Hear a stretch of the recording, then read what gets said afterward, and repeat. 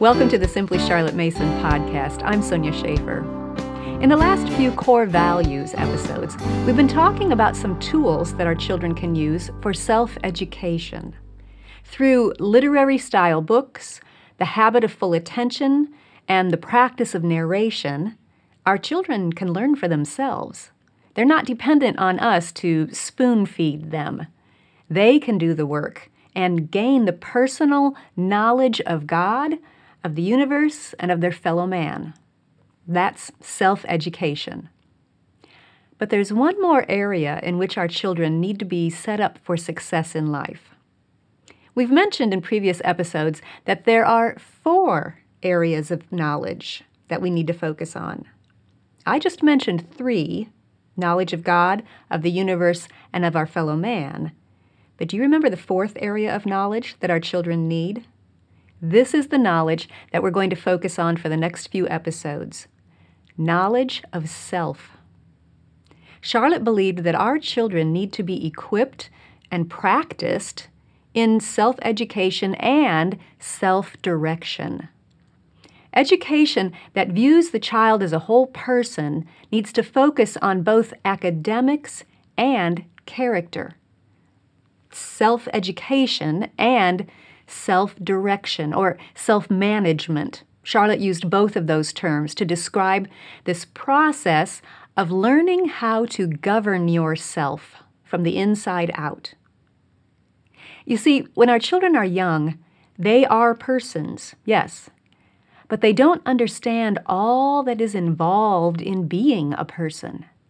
They don't comprehend how their minds, wills, emotions, and desires operate inside and spill out in their actions.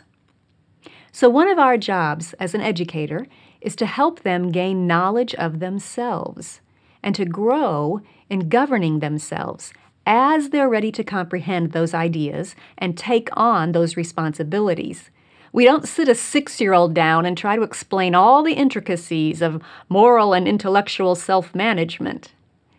In this area of knowledge especially, we need to offer what is fitting for each child as he is ready for it. It's a gradual process to guide a child into self-direction. Now, Charlotte had a wonderful way of talking about the inner life of self.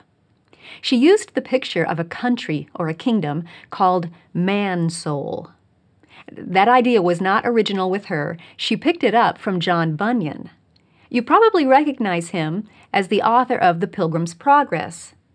But he also wrote a book called The Holy War, in which he did a fantastic job of picturing the struggles and decisions we all have to make in our minds and hearts. That inner country that he called man-soul. The original version of the book is available free online, but I really like the version in modern English, edited by Dolores Kimball. Let me give you a little tour of the country of man-soul, as Charlotte outlined it for us, so you can start to picture what the knowledge of self involves. And as I walk through this tour, think about how it would help your child to gain knowledge of himself and grow in managing himself in each of these areas.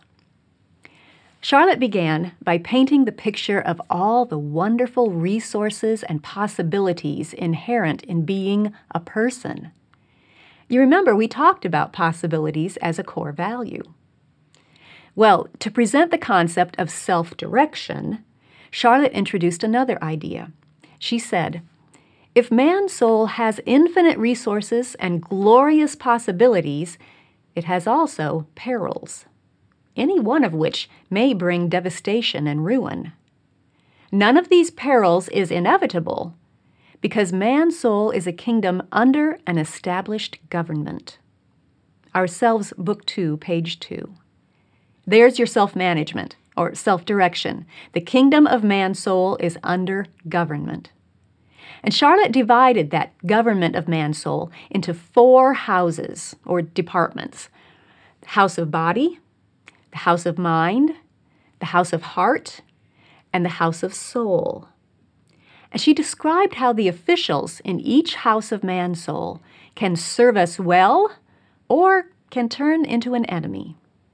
For example, in the house of body, we have the appetites of hunger and thirst, restlessness and rest, the sexual appetite, which she discreetly alluded to in a discussion on chastity. Then there are the senses that serve those appetites: taste, smell, touch, sight, hearing. We can use those senses as good servants to enhance the joy and beauty of man's soul. Or we can allow them to become lazy, good-for-nothing servants that don't help us at all. Or we can let them take over as bad masters that bring unworthy ideas into the country. As Charlotte put it, the house of body is, we have seen, sustained by the appetites, but ruined when any one of those appetites obtains sole control. The five senses are, as it were, pages running between body and mind, ministering to both. Ourselves, Book 2, page 2. So take, for example, the appetite of hunger. It's a helpful appetite that reminds us to supply fuel for our bodies, and the sense of taste ministers to that appetite. But if we allow that appetite to take control with no self-management, no self-direction, rather than fulfilling its job in a helpful way, it can bring illness and physical issues into our lives. That's just one example among many that she gives for the different appetites and senses serving them. Then in the house of mind, she says there is intellect, waiting to apprehend knowledge of many sorts, imagination, taking impressions, living pictures of the glories of the past and the behavior of the remote. There is the aesthetic or beauty sense, whose motto is, "A thing of beauty is a joy forever," ready to appropriate everything of beauty, whether picture, poem, windflower, or starry heavens, a possession of joy forever.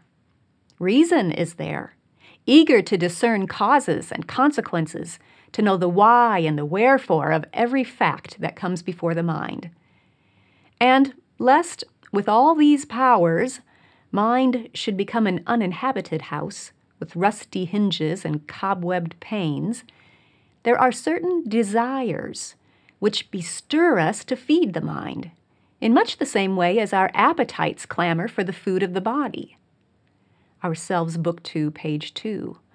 Those desires are the desire for approval, for excelling, for wealth and power and status, and for knowledge. And just as in the house of body, all of those functions of the mind can be a help to man's soul or a hindrance. For example, if imagination is allowed to take control, it can lead to unrealistic fears.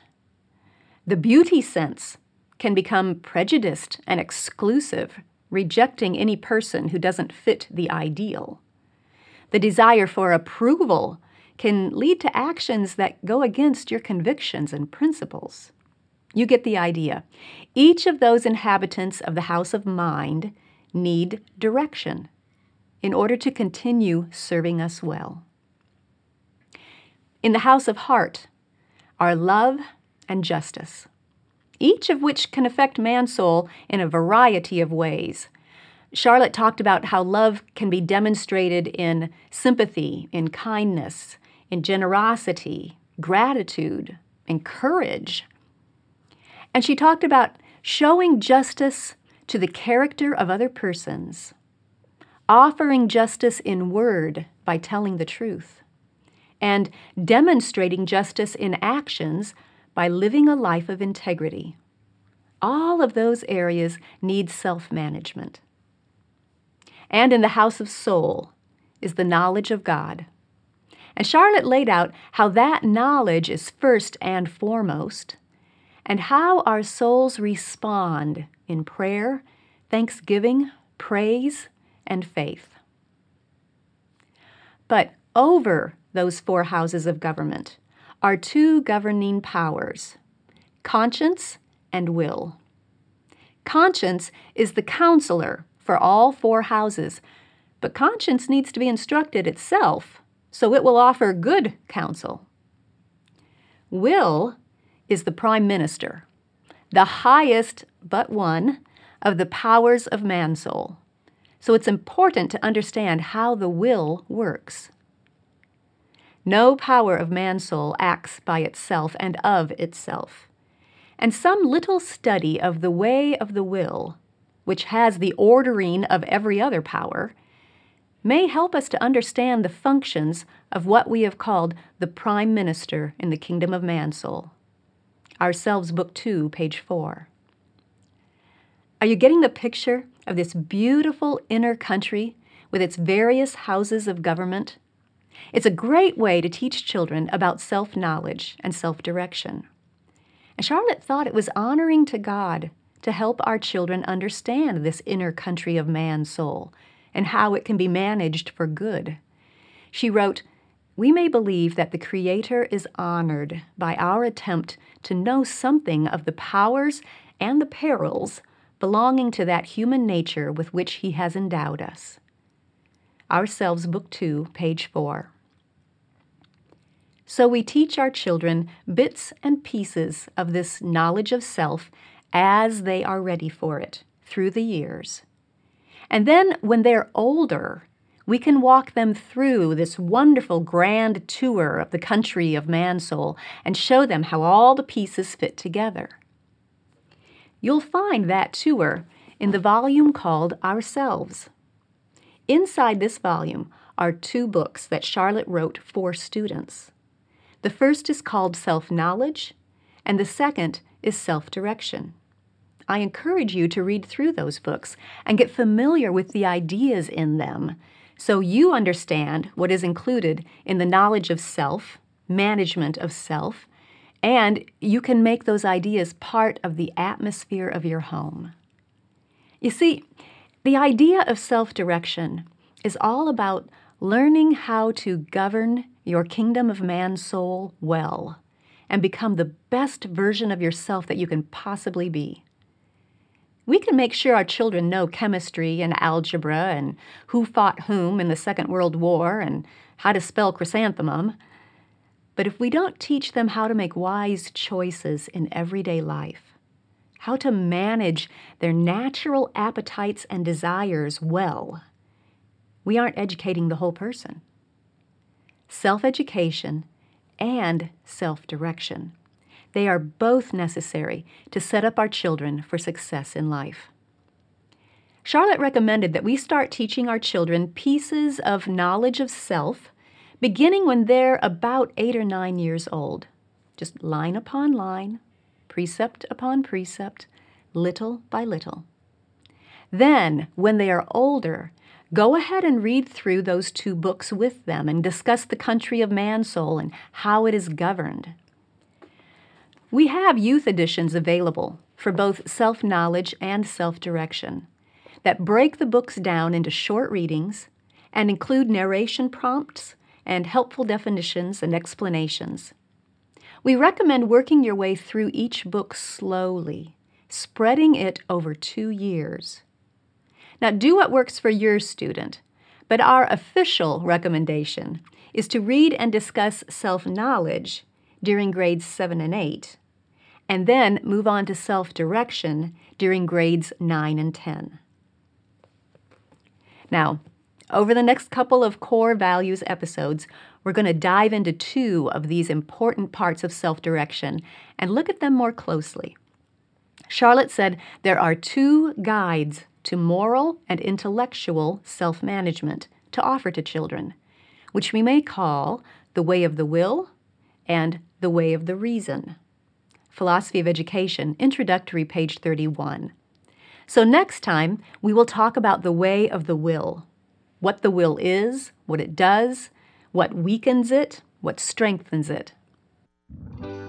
If you enjoyed this podcast, subscribe through iTunes, Google Play, or your favorite podcast app so you don't miss an episode.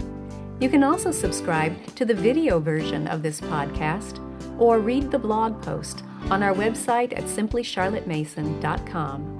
All of those links will be in the notes, along with links to any resources that I mentioned. Thanks for joining me. I'll see you next time.